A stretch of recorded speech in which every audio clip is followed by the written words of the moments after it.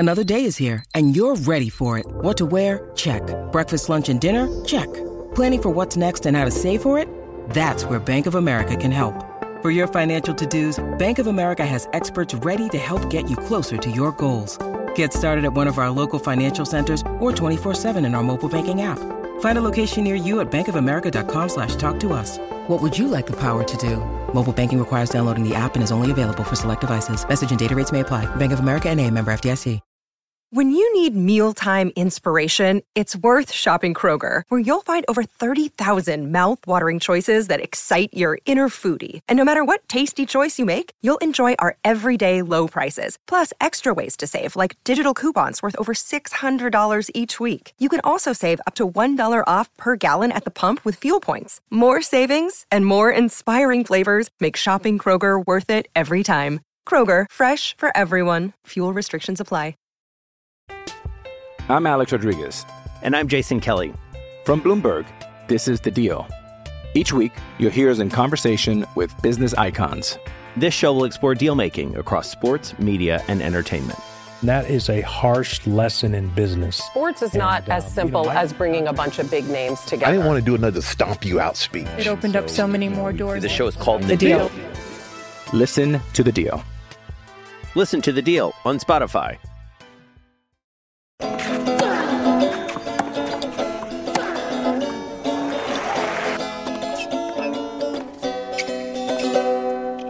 Welcome back to the Love Tennis podcast with me, James Gray of iNewspaper and iNews.co.uk. I am once again joined by the returning George Belshaw and the ever-present Calvin Bettel. George, how are you? How is your knee? Yeah, I'm much better than last week. My attendance record for the podcast has been pretty poor in 2022, hasn't it? It certainly has, yeah. Yeah, it was a bit of a disaster. I know I sent you a fairly lucid message last week, should we say. It was so stoned. I only really realised how stoned you were when you then logged on this week, and I was like, oh no, that's what George sounds like, yes. Yeah, I've really had to wean myself off some quite strong duty drugs, so I'm feeling okay. Yeah, better than last week. Still not doing very well in terms of getting around, but much cheerier at least. Very good. And Calvin, always cheery. Yeah, always absolutely really happy, and everything's today's no different.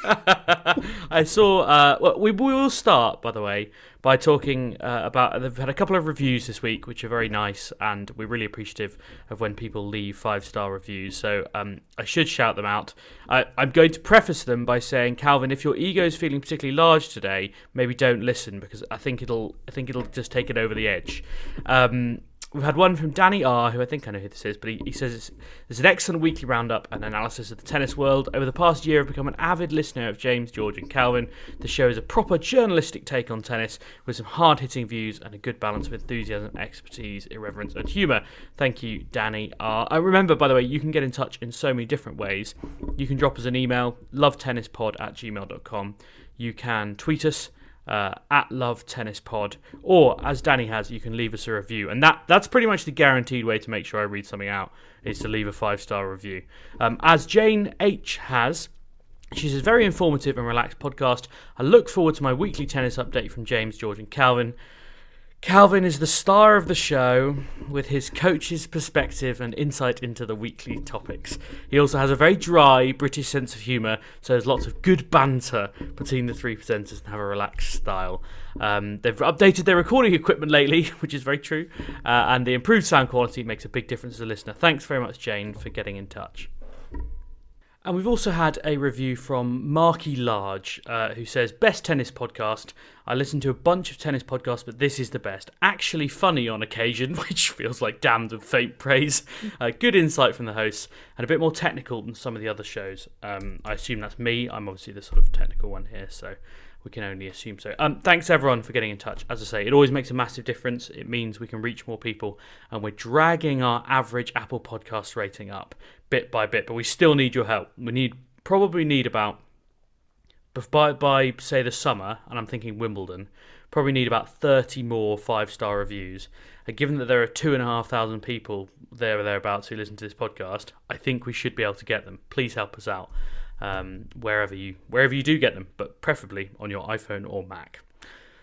Let's start talking about tennis, shall we? And stop talking about ourselves. Well, I say that, and then I'm going to say the words Nick Kyrgios, which means we might not talk an awful lot about tennis. But he has at least been winning tennis matches this week, specifically on clay, which I think surprised him as much as it surprised anyone else.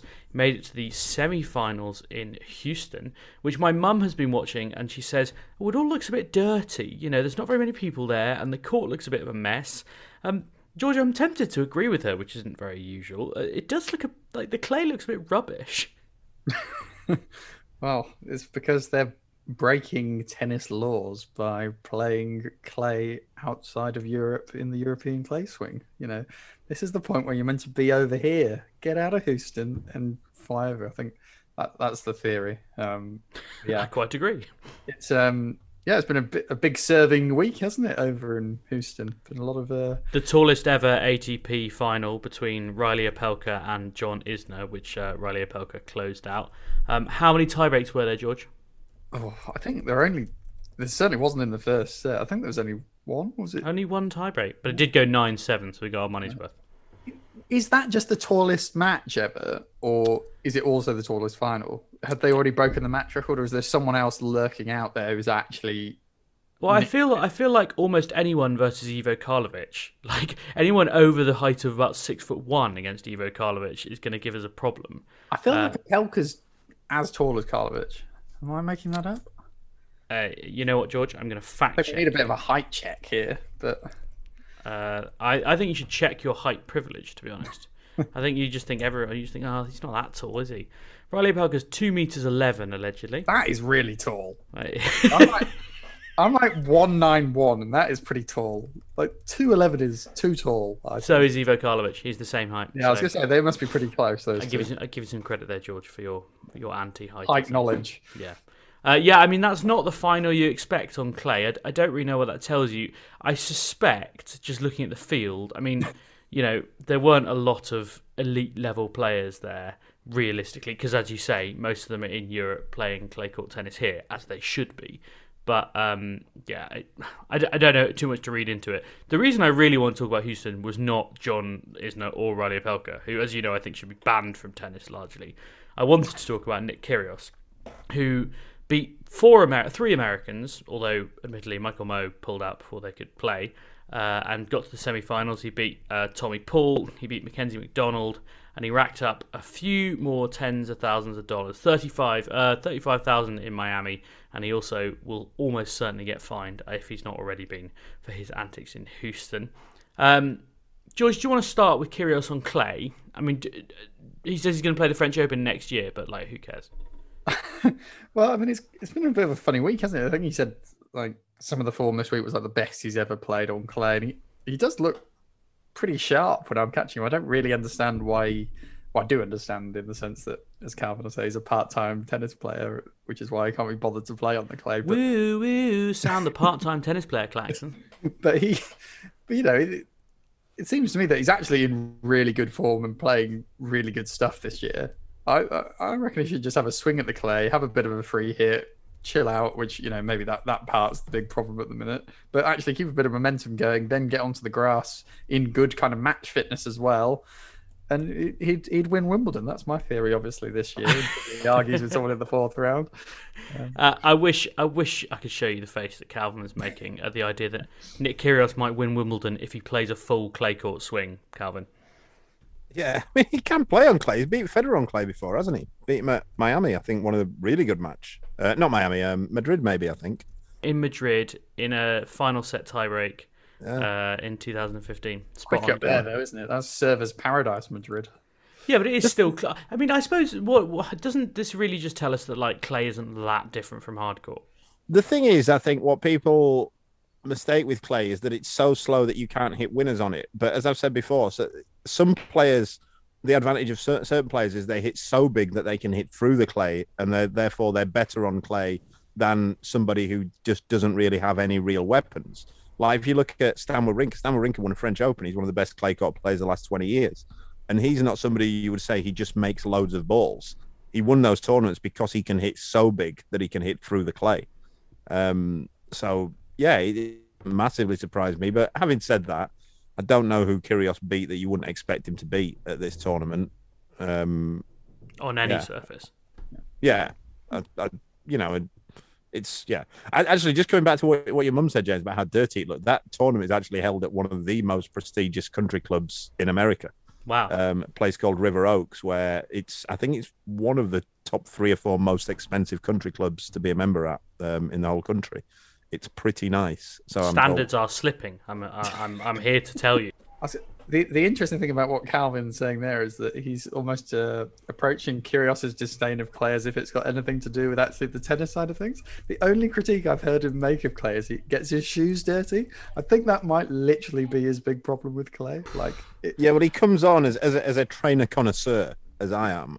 He's actually he always comes onto court wearing a pair of Air Jordan 1 lows that he changes into his tennis shoes when he starts playing. Now, incidentally, I wondered about this actually, that Danny Willett was actually playing the Masters yesterday in a pair of golf Air Jordan 1 lows. Wow. And I wondered whether Kyrgios might look to get some of those made for tennis.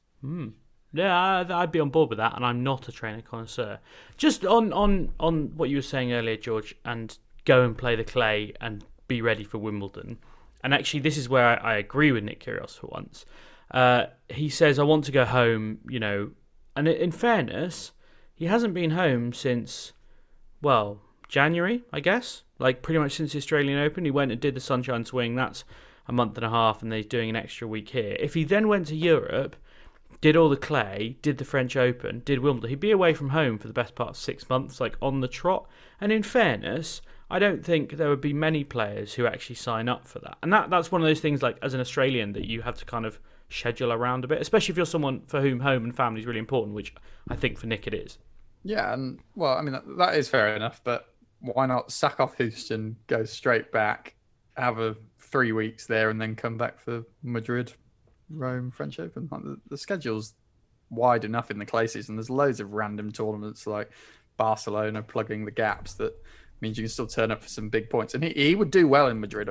That's if we're looking at his season as a whole in terms of ranking points, Madrid is built pretty nicely for Kyrgios's game style. We've spoken about Zverev being really effective there before. It's big server's paradise. So I think it's a silly tournament for him to kind of skip because he could do serious damage there at the minute. I want to go on record as saying I'm not buying that at all, that he needs to go home. It's just the professional tennis player. It's the tour. It's not affecting Alex de Minaur. I think you find he's not a professional tennis player, Calvin. Well, by your own standard. That's true. He's a part-time tennis player. You slightly overrated that he's not been home since January. The Sunshine Swing only started about 3 weeks ago. It's not a month and a half. No, hang on. It's the 11th of April. And he did Acapulco, didn't he? To be fair. Yeah, he did Acapulco. He chose to do Acapulco, though. Who wouldn't? Wonder why he played Acapulco. I can't think any benefits of why he might have wanted to go there. Mexico in February. Yeah. Not for me, mate. The other thing that caught headlines probably more than Nick Kyrgios actually playing on clay was Nick Kyrgios, in the words of the Australian Associated Press, in their intro, blown a gasket again. He's already been fined a 5-figure sum this year for his behaviour in various tournaments in Indian Wells and in Miami. He will pick up more fines for his behaviour against Riley Opelka. Umpire Josh Brace made a mistake of admitting he'd made a mistake, quite frankly. And he did say to Kyrgios, I missed it, I got it wrong at 5-all in the second. And after which Kyrgios, frankly, lost the plot. There were a couple of warnings for swearing on court. He got a good point penalty when he was break point down, so that's effectively a game penalty. He was just going absolutely mental at the officials. George, in fairness, Nick Kyrgios is a player of a certain level, and this is a 250 tournament where the umpiring presumably isn't as good. So can you kind of have any sympathy for his frustrations? Look, I've been thinking about this a little bit because I think there's a bit of a narrative going around the tour. It's not just Kyrgios. Kyrgios is the one that makes the most headlines, but there is this permanent narrative at the minute from players being like, when I make a mistake and lose, hundreds of thousands a week, it costs me, I get knocked out of the tournament. When an umpire makes a mistake, they come back the next day and carry on or whatever. So there's this kind of attack on kind of the accountability of umpires, I suppose. And, this isn't new just to tennis. It's something that goes on in the Premier League all the time, don't they? They keep going on about, let's get Mike Riley to sort out the standard of the refereeing. It's the kind of narrative. And I think, generally when you play sport, particularly an individual sport where you can't blame your teammates, blaming the umpire is quite an easy solution, I think. So it's quite easy to... But I think it's become kind of prolonged attacks on the umpires now and quite a common theme of blame. So... Yeah, I wouldn't say I've got a ready-made solution probably to pay the umpires. Maybe they could take some of the match fees of the players and give it to the umpires to improve the standards of officials. That might be a good solution. Is that what they want? I'm not sure. Maybe that. I'd like you to raise that at the next Players' Council meeting, George, just to see how that would go down. I mean, the salaries and kind of, umpires' money it's a closely guarded secret, right? I've seen like one report that claim to have the numbers, but overall people don't really know how much they earn. I think I'm right in saying. I've been texted figures of how much they earn, and if you give me 5 minutes, I might be able to find it, but I can't remember off the top of my head. But it's obviously higher for the slams. I think that the nature of pay is that you get kind of tour contracted umpires, so there are some that are paid a flat salary by the tours, so that'll be quite high level ones. Then you've got the slams also hiring a higher day rate, and then you've got tournaments hiring umpires specifically for their tournament, presumably on lower pay.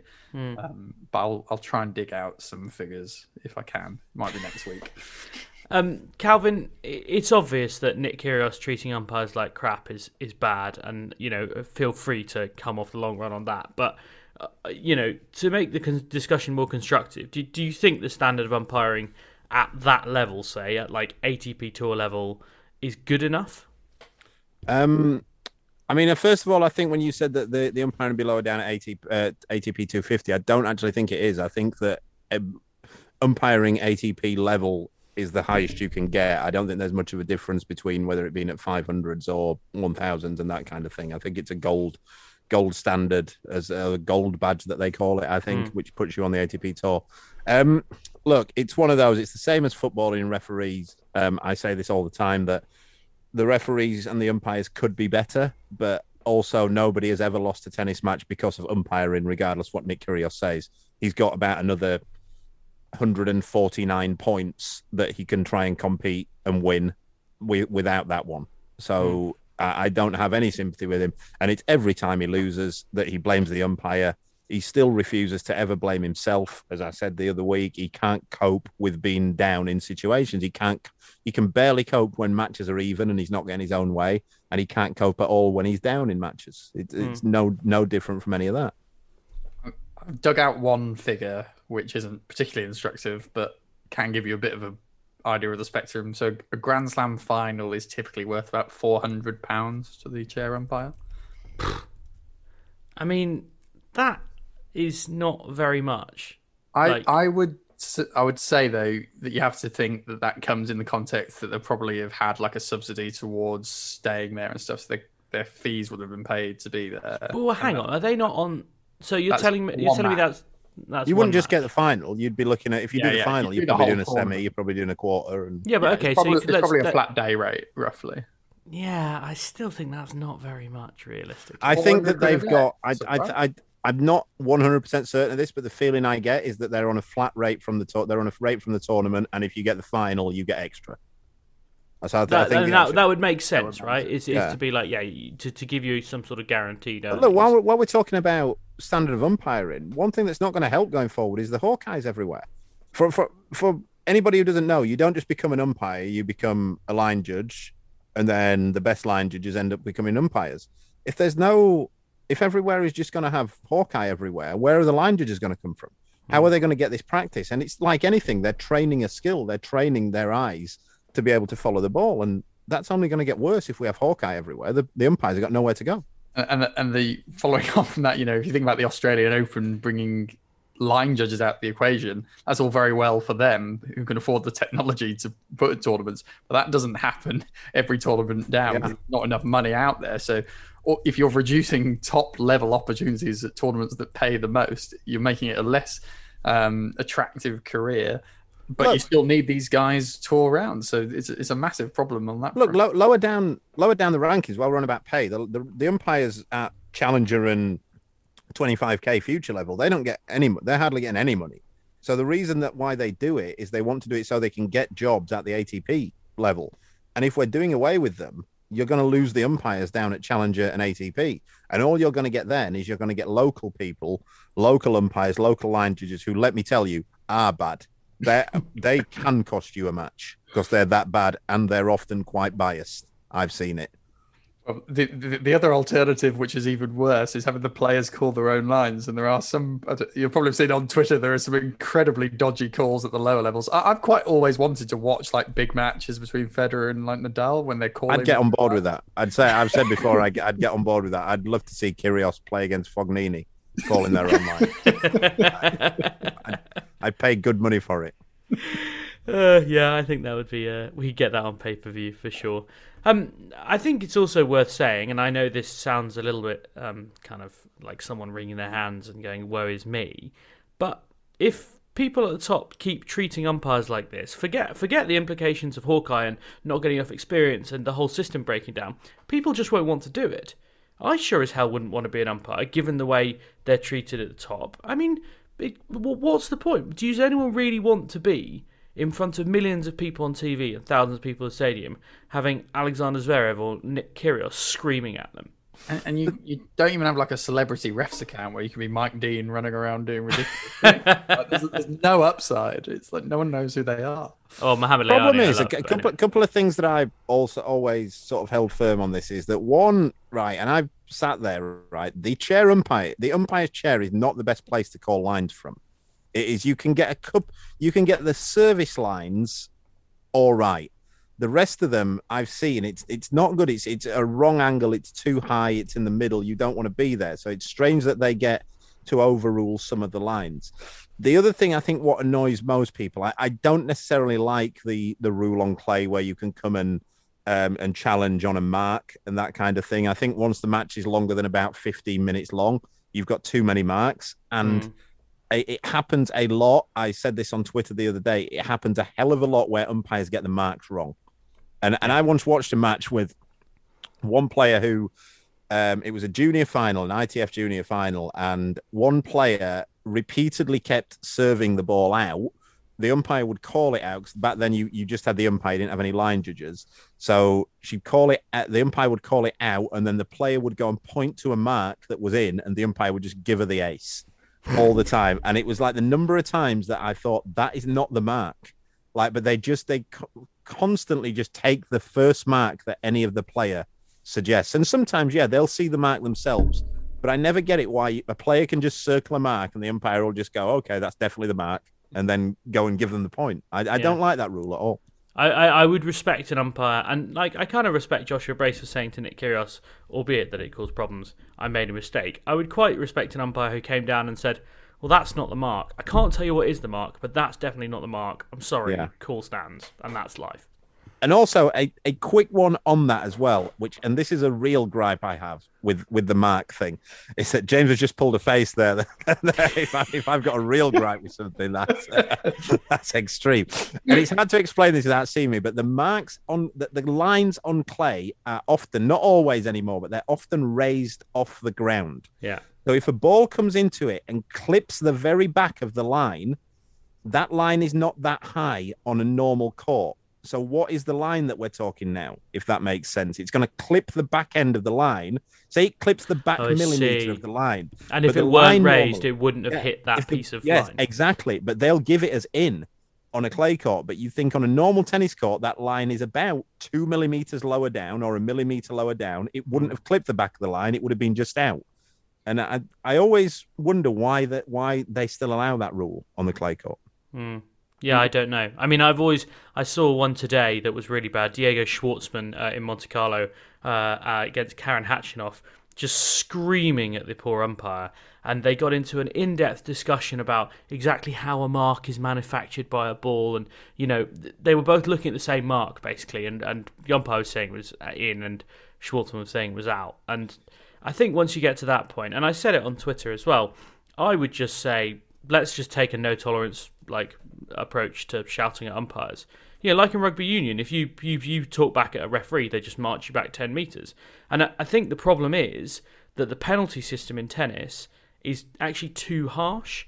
Because you get a point penalty, a warning, and then a point penalty, and then game penalty, it actually gives the umpires no flexibility to just go, you shouted at me, that's a point penalty. And just to keep giving them point penalties and escalate it if they have to. I would actually be in favour of kind of making the penalty system less harsh.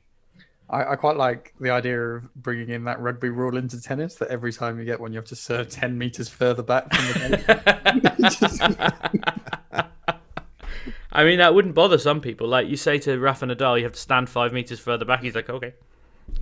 I saw that one. I saw that one with Schwartzman, and I didn't actually see the mark. I just saw, because you retweeted it, James, I think, didn't you?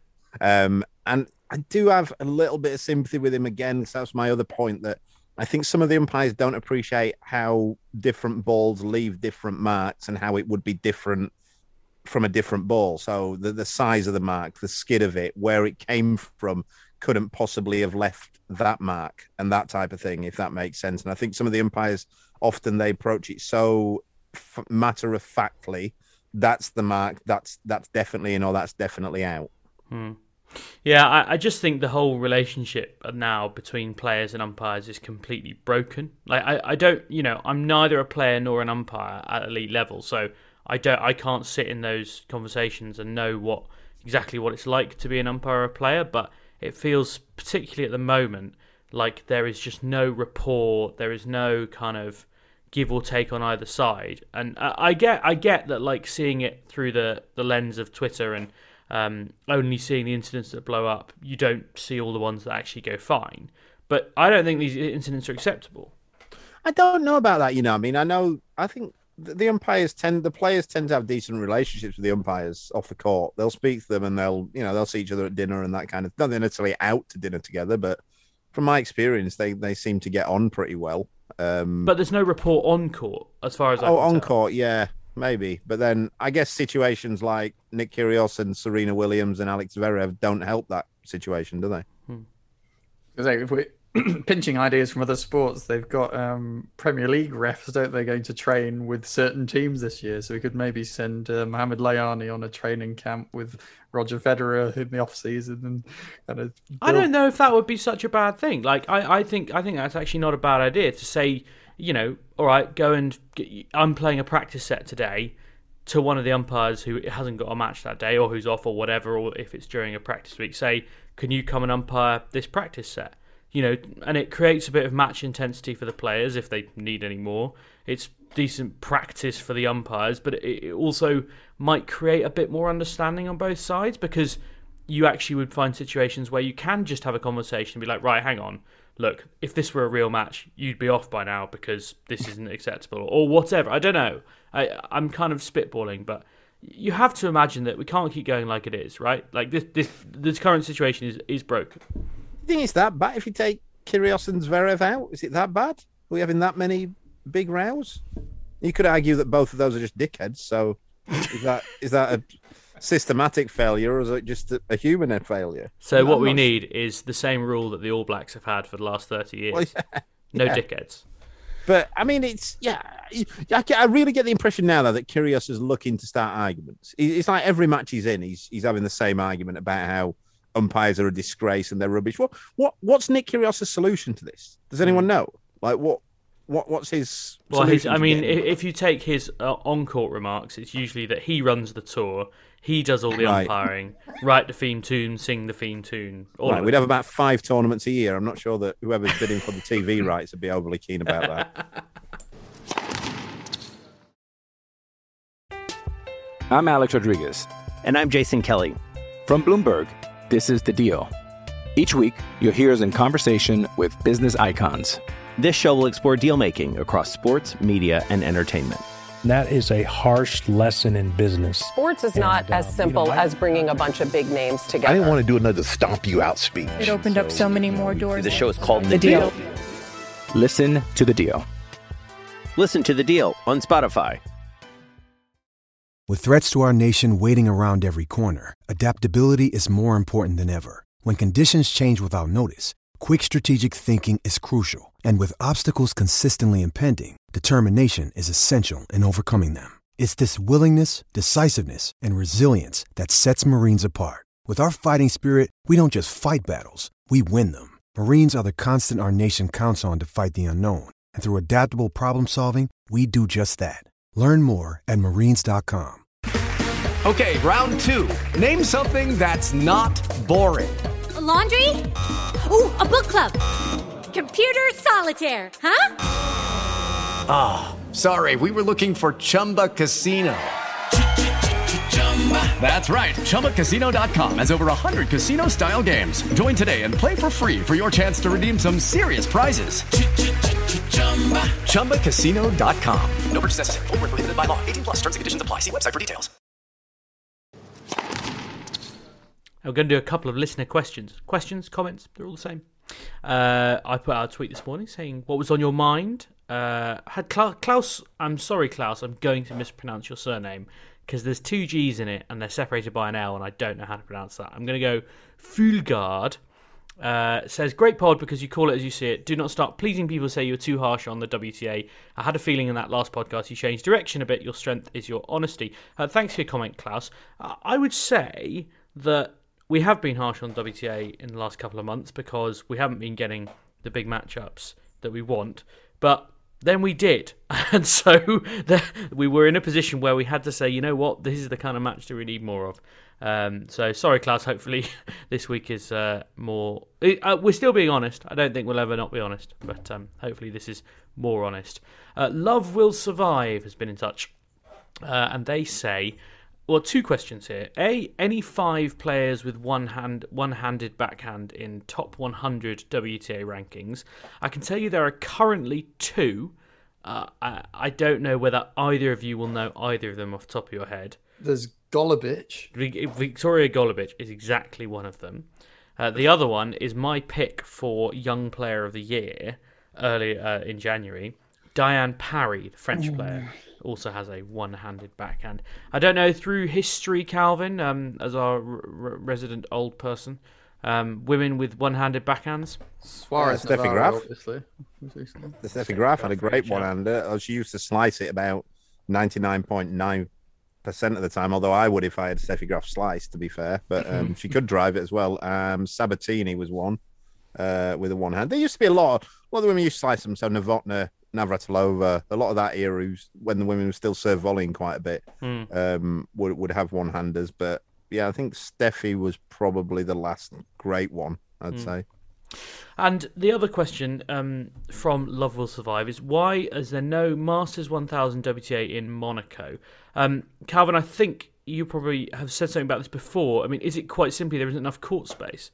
Yeah, there's very few courts. If you look on the order of play, there's only ever 4 courts going in Monaco. And I don't even think, even if you stretched it to a 10-day event, it's already a 8-day event. Yeah. I don't even think if you stretched it, I just don't think they'd have the court space, to be honest.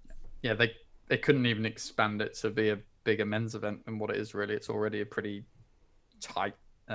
it's as small as a Masters 1000. It is very small, yeah. And I guess the main question you could probably ask is, couldn't they bring a WTA Monte Carlo like the week before or the week after or something and kind of have a 2-week Monte Carlo extravaganza? Yeah, I think that would be very valid as well. Yeah, I mean, I don't think, I'll be honest, I don't think we need more tennis tournaments in Monte Carlo. Like, I saw some lovely setting. Yeah, no, it's lovely, but like in terms of growing the game and inclusiveness and all that, I don't think Monte Carlo is the place for us to do it. With the greatest of the respect to the Monegasque people, I don't think that's where we're trying to really push people. I mean, there's lots of places on the south coast of France we probably should be, but Monaco is not one of them. But thank you for your questions. As always, you can get in touch at Love Tennis Pod, and we will do our best to answer them. Now, Joe Wilfried Songa has announced that he is to retire after the French Open. He is 36 years old. He's been playing professional tennis for nearly 18 years. He's been as high as world number 5. He's won 18 career titles. He, of course, reached the Australian Open final in 2008 He never got back to that stage of a Grand Slam. Did win the Davis Cup in 2017 with France. He's also an Olympic silver medalist in doubles. I mean, when you think about reaching that Australian Open final in 2008, where of course he lost to Djokovic, and he was a set-up, let's not forget. George, do we think that now, 14 years later, we're a bit disappointed that Jo-Wilfried Tsonga's never got back there? Well, this retirement's fallen in quite an interesting week for me, James, because I've been writing a little script about French tennis ahead of the French Open and about this generation. And so I've been going through lots of quotes from people like Tsonga, Monfils, Gasquet, and Gilles Simon, who are kind of called the golden generation of French men's tennis. And it's about whether they've kind of failed, I suppose, or not. Obviously, the main argument that people like Tsonga put forward is, we've all had really good careers. Most of them have won about 500 matches, which is a pretty good effort at tour level.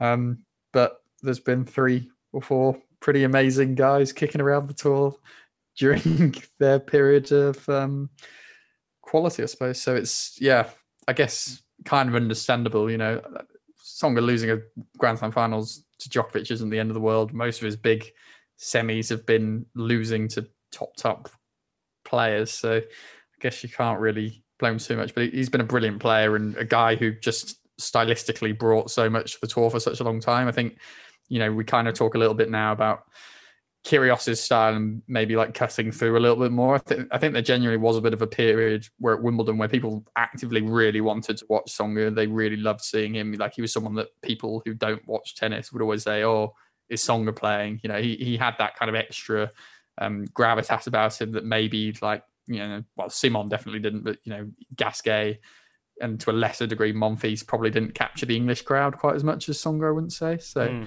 he'll be a big miss, as they all will. Calvin, how would you rate his career? I mean, a guy who's made the best out of what he had, or kind of shoulda, woulda, coulda? I remember when I went to spend a week with the French National Academy about 10 years ago in Poitiers in France, where all of those guys have come from. All of the French generation really came from, except for Gasquet. He was the only one who didn't attend that academy. And they told me at the time they couldn't speak great English, to be fair, but their feeling was that the French players, their mentality is always that they'll have lots of top 20 players and never have any number ones. And I think that sort of sums up Tsonga pretty well and that whole generation. But look, he's had a really good career. They've made a hell of a lot of money.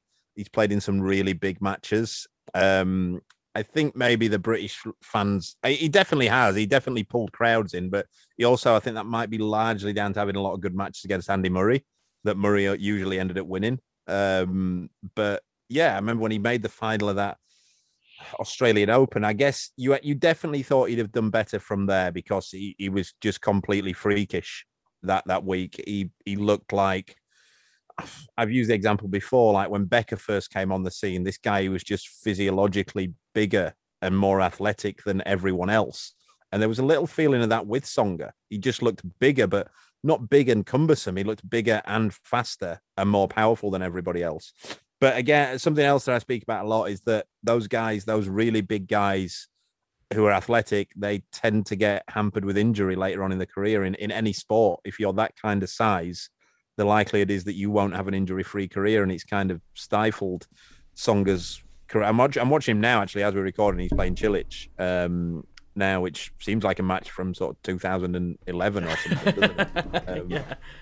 Yeah, he'll be missed. If we don't look, he was a really good player, and he brought crowds in. It's a shame he's got to go, but he's 36. It was going to happen in the next couple of years anyway.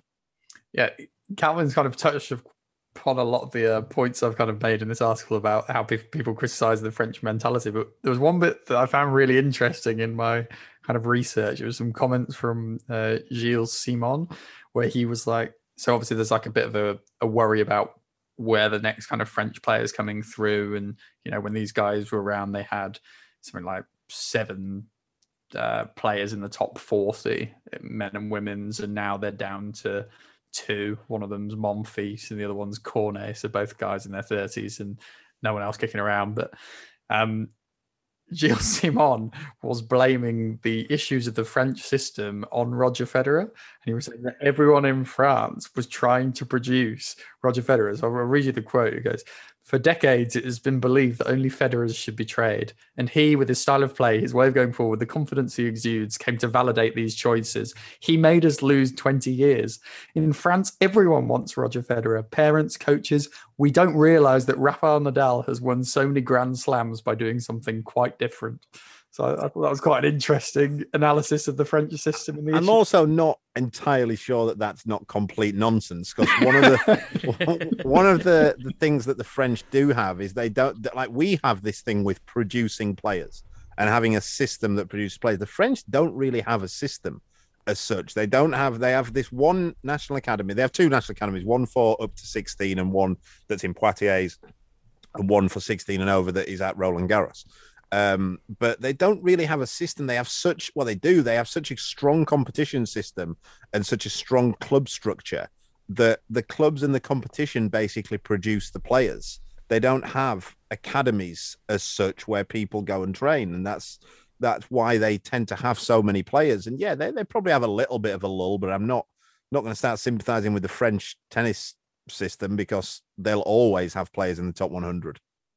I was going to say, I mean, you kind of touched upon this here, but a large thrust of this kind of what they wanted from this piece was to be like, why is French tennis failing? And, what are the Italians doing that the French aren't? It's like, well, the Italians are kind of just doing what the French are doing, just slightly better at the minute. They're putting on like 19 challenges compared to 11 of the French, but that inherently doesn't explain why the French system's not producing amazing top class players right now. And the reality is they probably just will bring a few more through. I think if you look at something like the top ranked players under 20, top 15 men and women, the French still have the highest proportion. So I think the cycle will probably just come around again in terms of like top 50 players, but it's about, it's really hard to produce like a top number one Grand Slam winner. Like, people take that for granted, I think, but the French have a good base level system.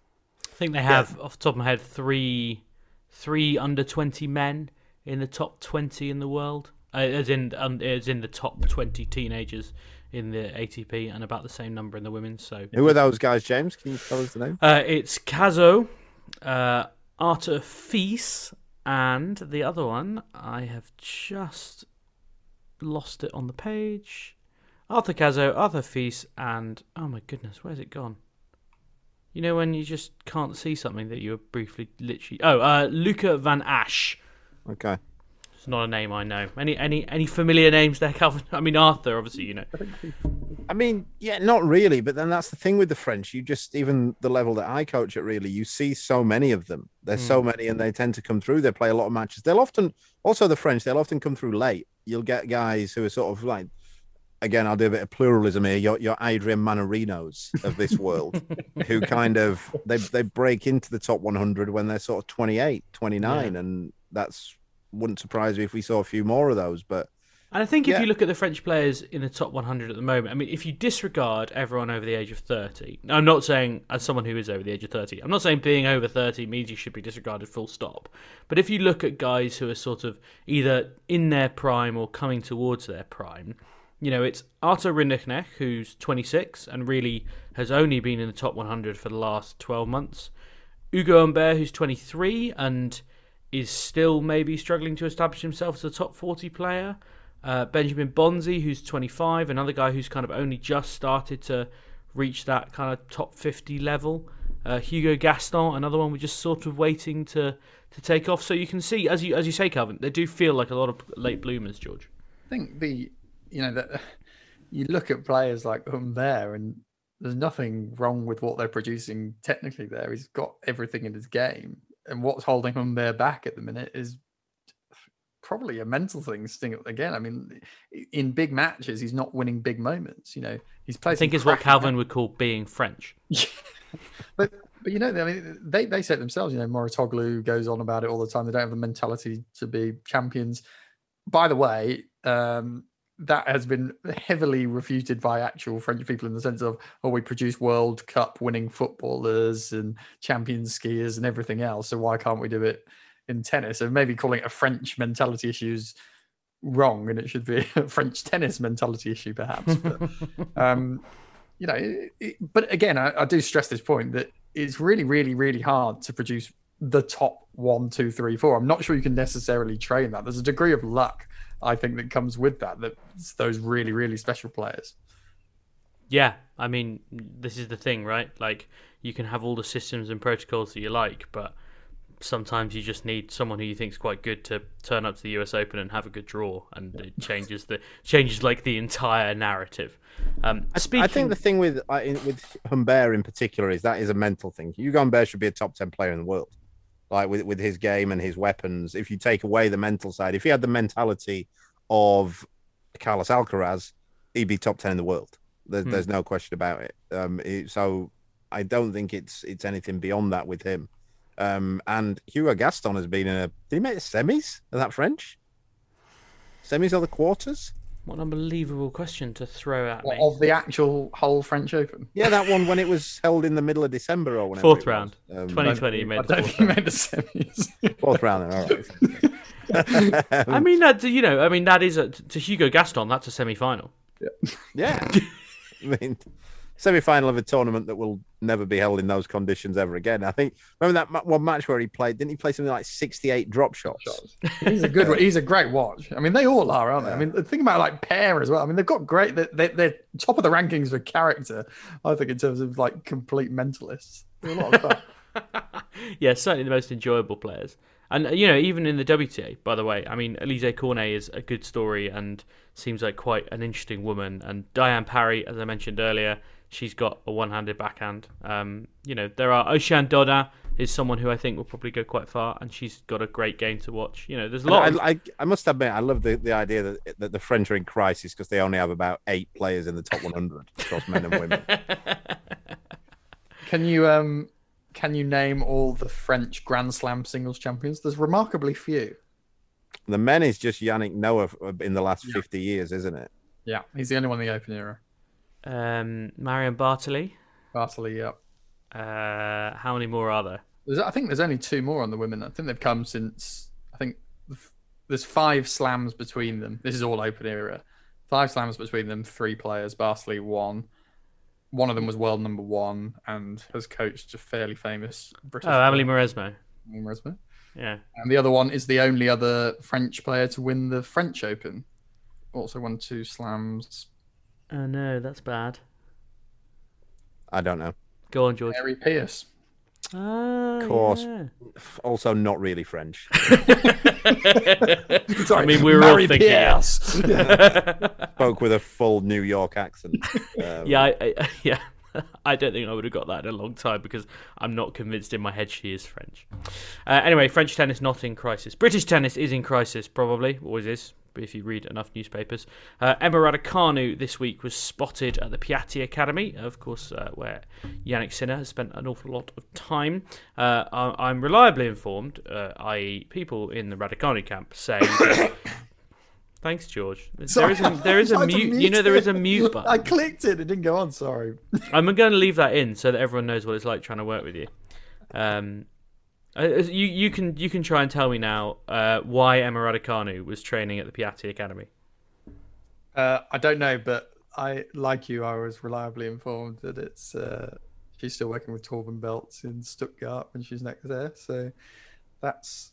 Something she just apparently she basically just needed somewhere to hit in with decent weather in Europe on clay, which I don't know.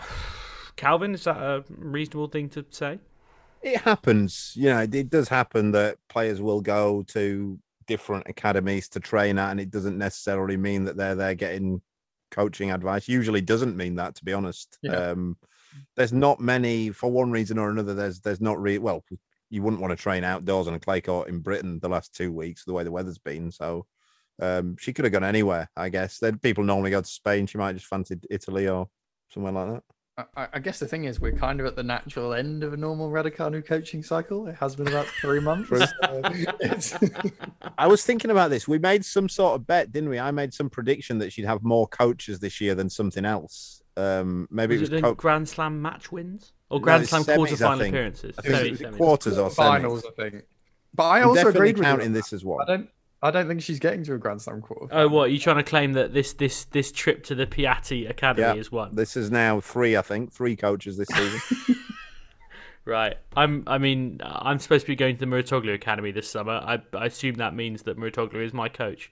Who's the third this season, Calvin? Well, she didn't start with this guy, did she? With belts? I thought it was in place before. Nah, she got belts before this season. Was it started. right? Yeah. Okay. There probably was another one in the middle, but yeah, 2 then. We're only in April.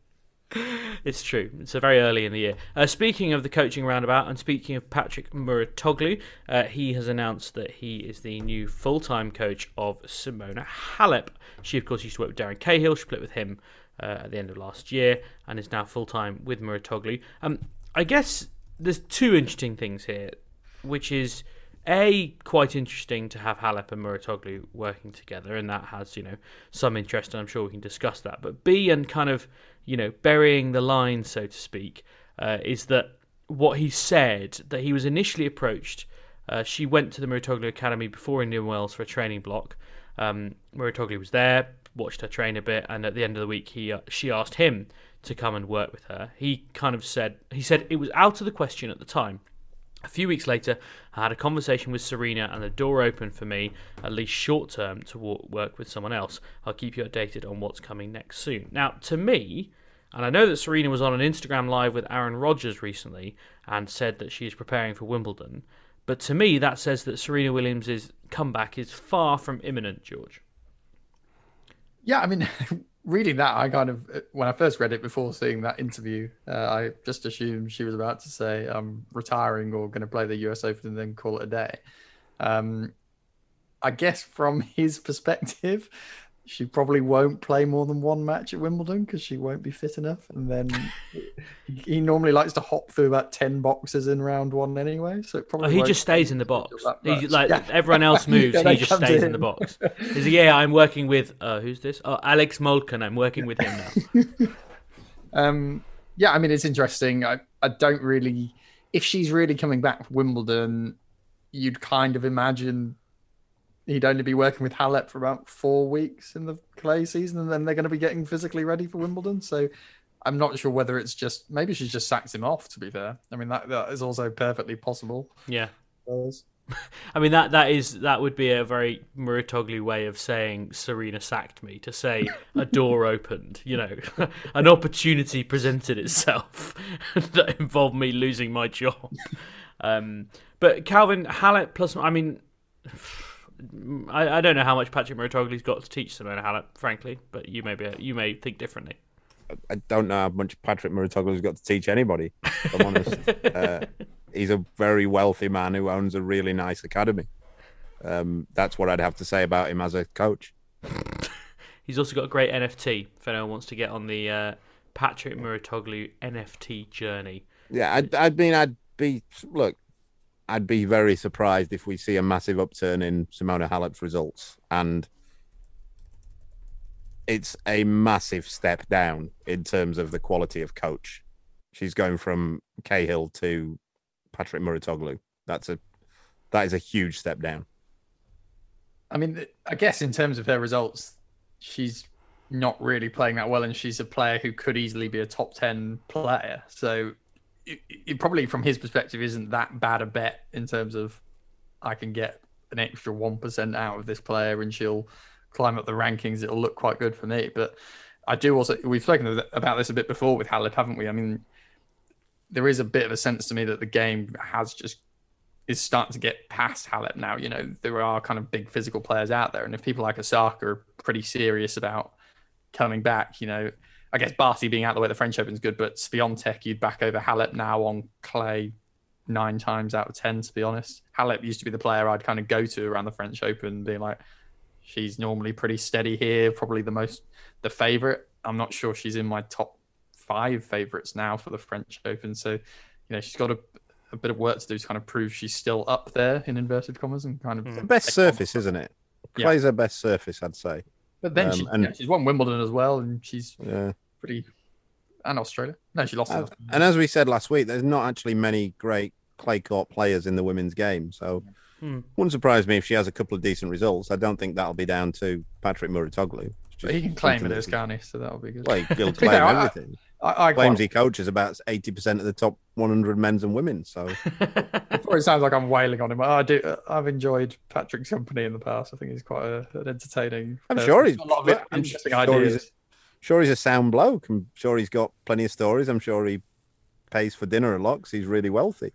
He's never paid for my dinner, I hasten to add. Yes, you mentioned that there are not many out-and-out clay court players kind of sitting around the top of the WTA Tour at the moment. I don't know if you'd include Belinda Bencic in that group, but she is the latest Tour winner. She beat Ons Jabeur in a very decent 3-set final in Houston, the Volvo Car Open, which is an interesting name. I'm assuming in America people don't know that Volvos are cars. I can only assume that's why they've called it the Volvo Car Open. 6-1, 5-7, 6-4. She triumphed over Jabeur. She beat Ekaterina Alexandrova in the semi-final, which is not a bad result either. Kalinina, I think she beat as well. So a decent run. She beat Madison Keys as well, who I suppose is hard enough on home clay. George, I don't really know how to process Belinda Bencic. She's been in good form this year, but I don't really know how to process her winning a title on clay because it's not a surface I would necessarily think of her as someone who's a threat on. I think she's just a pretty steady, good player on most surfaces. I think Bencic, the one thing she's got going for her at the minute is you kind of know what you're going to get from her, and that can be her Achilles heel, as Calvin has spoken about tactically before, in terms of she won't really change what she's doing even when it's going quite badly. But she does also generally bring a pretty high level week in, week out, and what she does quite well. So, I think she's... The thing to remember with Bencic, really, for me, is that if you actually had points at the Olympics, she's comfortably a top 10 player right now. Like, she's had a good year. I don't actually know. She's 13. 13. But, she's a, if you'd had 1,000 points for the Olympics, which I personally think is kind of what that should be if it's going to be a worthwhile event. Agreed. Then, she'd be probably top 5 right now, probably something around that. So, she's been pretty solid for the last year or so. She's going to be a good challenger. Same for Ons Jabeur, to be fair. I mean, she's been a fantastic addition, in inverted commas, to the women's game, that she's brought that kind of top level consistency, playing really well. So yeah, it's good to see guys like that having regular matches and building up some rivalry, because it was a good match. She's never made it past the third round at the French Open, Belinda Bencic. She's actually only made the third round once, so she's by no means gone well there. I think it's this may be complete nonsense, but Calvin will definitely be able to illuminate me. So the US Open is the place where Belinda Bencic has always done best. She obviously made a semi there 3 years ago. She's had 2 quarterfinal appearances there, far better than any other slam. The US Open is also the one where they use a completely different ball in the women's tour, right? And I think Craig Tisser said that would be why Ash Barty never won a US Open. Is there a flip side to that Belinda Bencic is only ever going to win a US Open because something about that ball seems to really suit her? No, I wouldn't say so. I think it's probably more the court, and it's also just quite random. The women's game is quite random anyway, and with the way that Belinda Bencic plays, you can times that randomness by about 15, and I think that's what gets us to. She's had a couple of good US Opens. She also, at the US Open, you would expected her to have beaten Raducanu this year, and she was pretty underwhelming in that match. So it's difficult to say that the conditions suit her so well that they give her such a big advantage. But I mean, she should be better on clay. She's been brought up on it, I'm sure. George, I thought you had waved at me. Sorry, I think I just flicked my collar. I didn't. I'm just editing none of this. Leaving all these in today, my random intervention. Honest, this is just so that people at home know what it's like to work. Blame it on the leg injury. But you're not even on the drugs anymore. I'm afraid. Yeah, I know. But I think it's because I'm just like twitching occasionally to like move my leg up a little bit more comfortable, which you're misreading as me nodding at you like, "Hey, give me the mic, James." I see. Okay. Well, since you've had a little injury update from George there, let's do a quick injury update on the tour. Matteo Berrettini, he had surgery on a hand injury. He says he's out basically of all the clay court events except the French Open. I suspect he's not. He may turn up to the French Open because, prize money and ranking points, but Don't think we expect him to be much there. Dominic Thiem's out of Monte Carlo, which isn't great news given his attempts to come back. Stan Wawrinka is also out of Monte Carlo, but did at least play. He lost to Alexander Bublik in 3 sets, followed by an amazing interview from Alexander Bublik that we just don't have time to go into, but I will put it on my Twitter. I'll put it on the Love Tennis Pod Twitter. It's 7 minutes long, and he talks about wandering around the court like an elephant, among other things. Rafa Nadal's also out of Barcelona with that rib injury, but I think we kind of half expected that. Let's run over to Monte Carlo, where we have Novak Djokovic back playing. I saw him playing Stan Wawrinka in a mini tennis match with 3 balls, so that was valid in some ways. Keepy uppies with Neymar and Verratti I saw as well today. Yeah. I mean, I wish he'd just played tennis, really. But I mean, and he will. He is going to. Like that's not in question. And he could face, and we hope that he will face, Carlos Alcaraz in the quarterfinals. How do we see that matchup? I mean, we have a terrible history on this podcast of previewing matches that never happen, but let's preview this anyway because hopefully they will play at some point. Yeah, I was going to say, we can take this as a broader view of this match that's surely going to happen at some point unless Djokovic is just banned from everywhere eternally. Calvin, I think you said a couple of weeks ago Alcaraz will never have played anyone like Djokovic, which is certainly true. How does he deal with that? I think it'd be a really interesting match. We don't know where Djokovic is at, do we? It's like 5 months since he last played a match.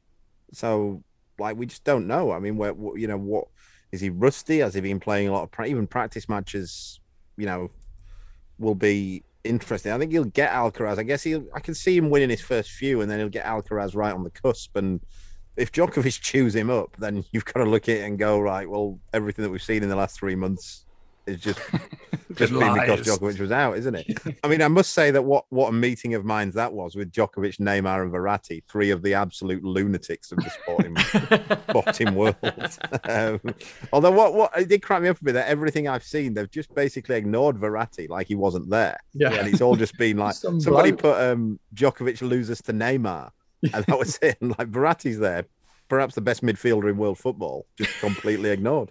But yeah, I'd be excited to see him play. I mean, he may get Dan Evans before that. Dan Evans has had a lucky break, hasn't he? Yeah. Well, I mean, I was just going to say actually that the interesting thing with Djokovic last year is that a lot of the kind of events outside the slams weren't that impressive. It kind of felt like he was just turning up half the time and not really that focused, particularly around the clay season. And then he was just kind of uber switching himself on for the slams. So I don't know, the comments he's made this week have been a bit like, I've been pent up for 3 months, now I'm going to unleash it on people. That kind of suggests to me that he would be going at this quite hard this week and ready to make a bit of a statement. And I don't think you could make a bigger statement given the other guys who are out at the minute, like Nadal. I know Medvedev's not great on clay, but still that's the sort of guy you want to come back and give a beat down to. Probably the next guy after that in terms of who's at the top of the tour at the minute is Alcaraz. So if that match does happen this week or in any other week in the next month or two, then that would be very exciting to see how it goes. I'm interested to see what kind of reaction he'll get. It's funny with Sporks. I think at the Australian Open, if he'd have played, it wouldn't have been a good reaction. I think people with short memories. But sport is strange in that the longer you're away, despite the reason why you might have been away, the fans tend to like you when you come back more. As we've seen, the most bizarre one of this for me is Tiger Woods, and who's just since he's come back, not from this one, obviously, he had the accident, but when he came back last time, he was just completely universally loved. And you thought that, you've forgotten that one of the reasons he's not been around is because he acted pretty disgracefully in his private life. And just nobody talks about it. And you think with Djokovic now, has he passed that sort of threshold of when he won't be liked because we haven't seen him in a while and everyone will have just forgotten about the vaccine stuff? Yeah, this is something that everyone in sports PR and in fact beyond knows. It's called distancing. Lawyers do it all the time when they're defending someone who's guilty in fact, who is in a very high profile case. They push the trial date back as far as they can because they want a jury to have had time to process it, basically. And it's the same thing. Like Phil Mickelson currently isn't playing golf because he said some ropey things about the Saudi Arabian League, and now he's just going to spend 6 months in hiding And when he comes back, people will weigh it up in their minds and they won't be as hot about the previous thing. And in the end, they'll remember they just want to see Phil Mickelson play golf. And I think it's the same with Novak Djokovic.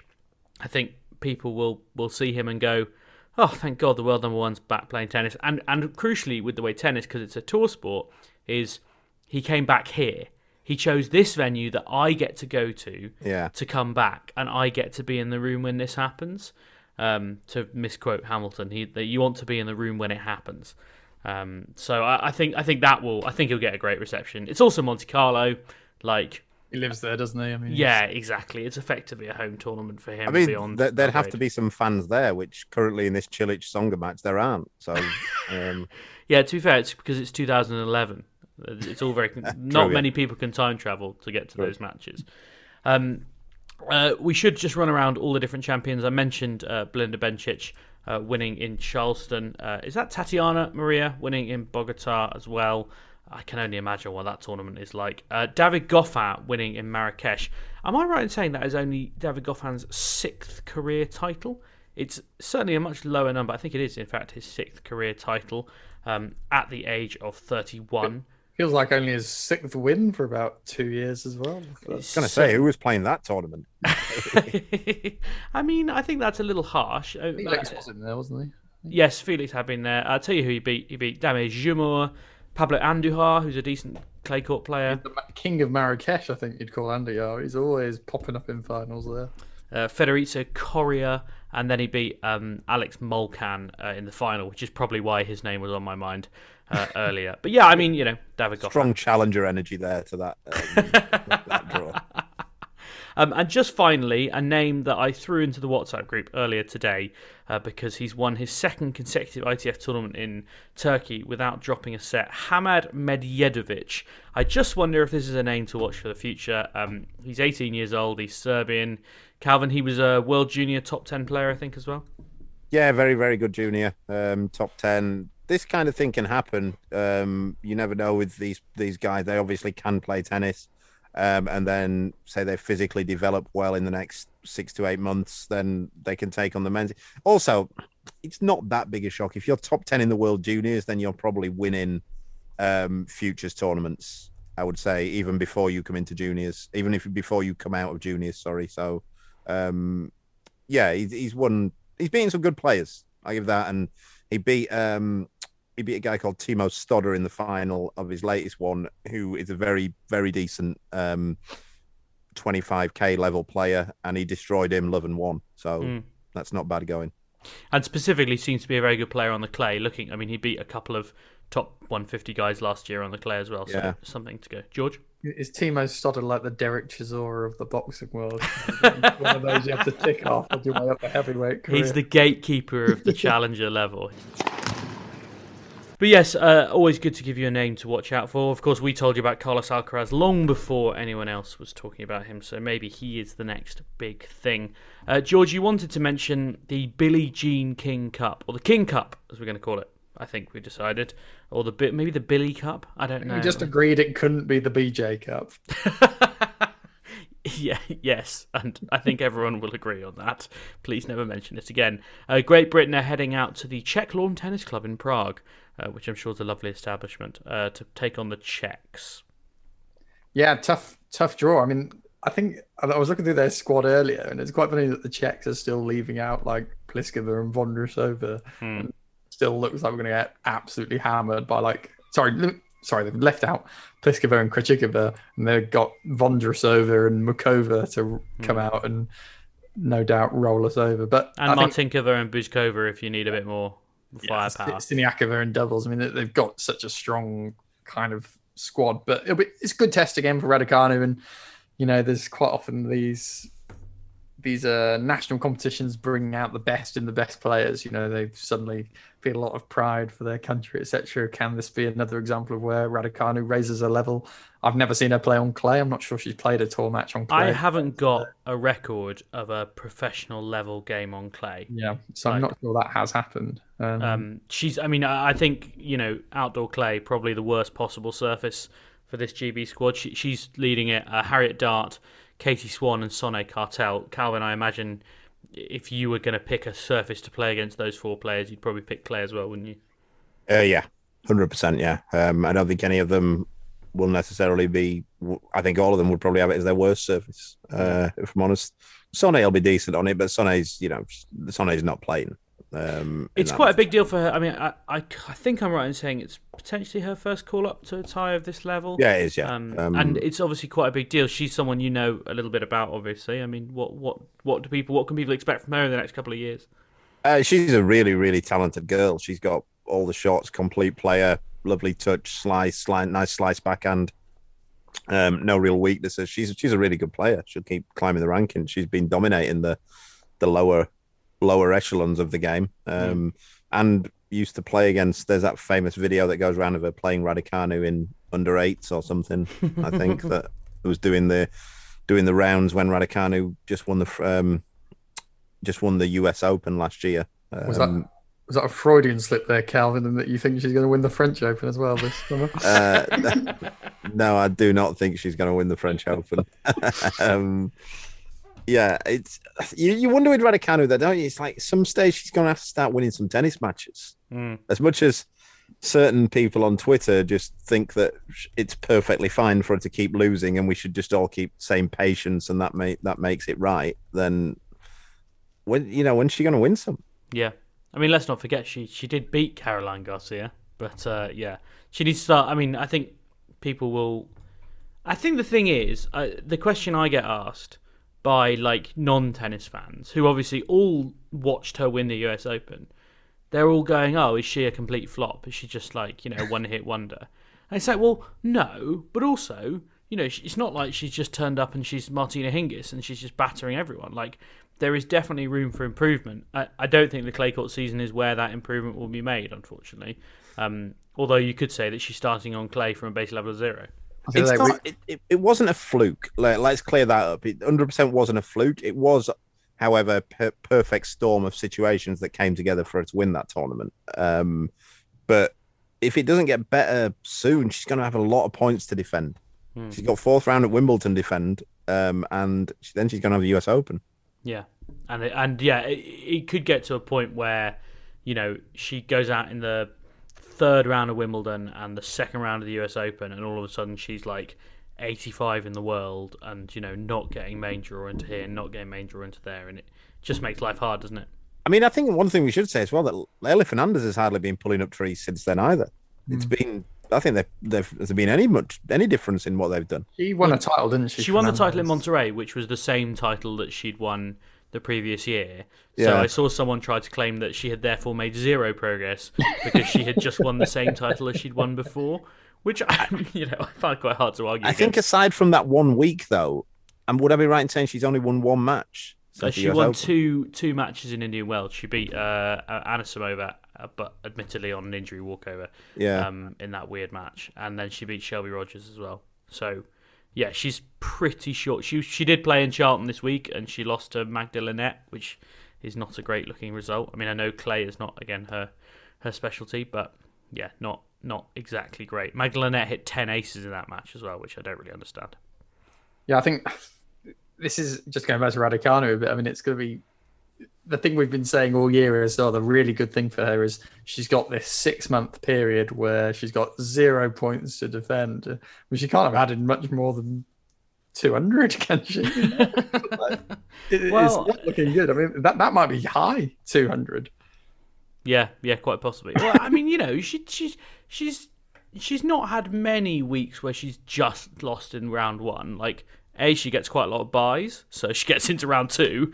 And she did beat Caroline Garcia in wherever it was, Miami, and there are some results in there. But yeah, as you correctly say, chaps, it's looking a little bit bleak. Have you got any other business, George? We're well over time. Well, I was going to naturally segue from it looking a little bit bleak to tennis great Boris Becker, who could find himself behind bars in a couple of weeks' time. That is looking pretty bleak, but I'm not sure we have much to comment beyond that. Just trying to work out whether we can break all the contempt of court laws in the next 5 minutes and maybe get He's you going in to prison, sentencing, George. isn't he? So it's okay. We're All right, okay. allowed to say whatever now. He's been found. Well, just to give people the actual details, he's found guilty of 4 charges under the Insolvency Act relating to his 2017 bankruptcy. He was accused of hiding millions of pounds worth of assets to avoid paying his debts. He was declared bankrupt in June 2017. So he was found guilty of 4 charges. He was acquitted of a further 20 at Southwark Crown Court. He was cleared of 9 counts of failing to hand over trophies and medals from his tennis career. He told reporters outside court he would not be commenting on the verdict, but he was found guilty of transferring hundreds of thousands of pounds from his business account after his bankruptcy, failing to declare a property in Germany, and concealing 825,000 euros of debt. He could face a jail sentence carrying a maximum term of 7 years for each count. What value sending Boris Becker to prison has, I don't know. But welcome to criminal justice in the UK. Has Jack Draper not won a challenger this week? It'd be a bit odd if he hasn't, wouldn't it? He's not. He's not playing. He's back in the UK, chilling out. Yeah. Just normally wins one every week, doesn't he? So. Yeah. That is actually the news we should be reporting. Breaking news: Jack Draper didn't win a tournament this week. Yeah. I think that's all we've got time for. Thank you, as always, for listening. It's been an absolute pleasure. If you do want to get in touch, as always, if you want to get your question read out on the pod, then either email us, lovetennispod@gmail.com, drop us a tweet at lovetennispod, or the guaranteed way to get your message read out on the pod, leave us a 5-star review on iTunes, and then we'll read that out next week. And yes, of course, most importantly, do come back next week.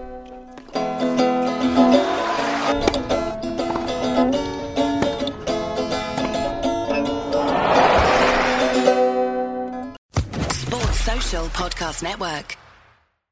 With Lucky Land Slots, you can get lucky just about anywhere. Dearly beloved, we are gathered here today to... Has anyone seen the bride and groom? Sorry, we're here. We were getting lucky in the limo and we lost track of time. No, Lucky Land Casino, with cash prizes that add up quicker than a guest registry. In that case, I pronounce you lucky. Play for free at LuckyLandSlots.com. Daily bonuses are waiting. No purchase necessary. Void where prohibited by law. 18+. Terms and conditions apply. See website for details.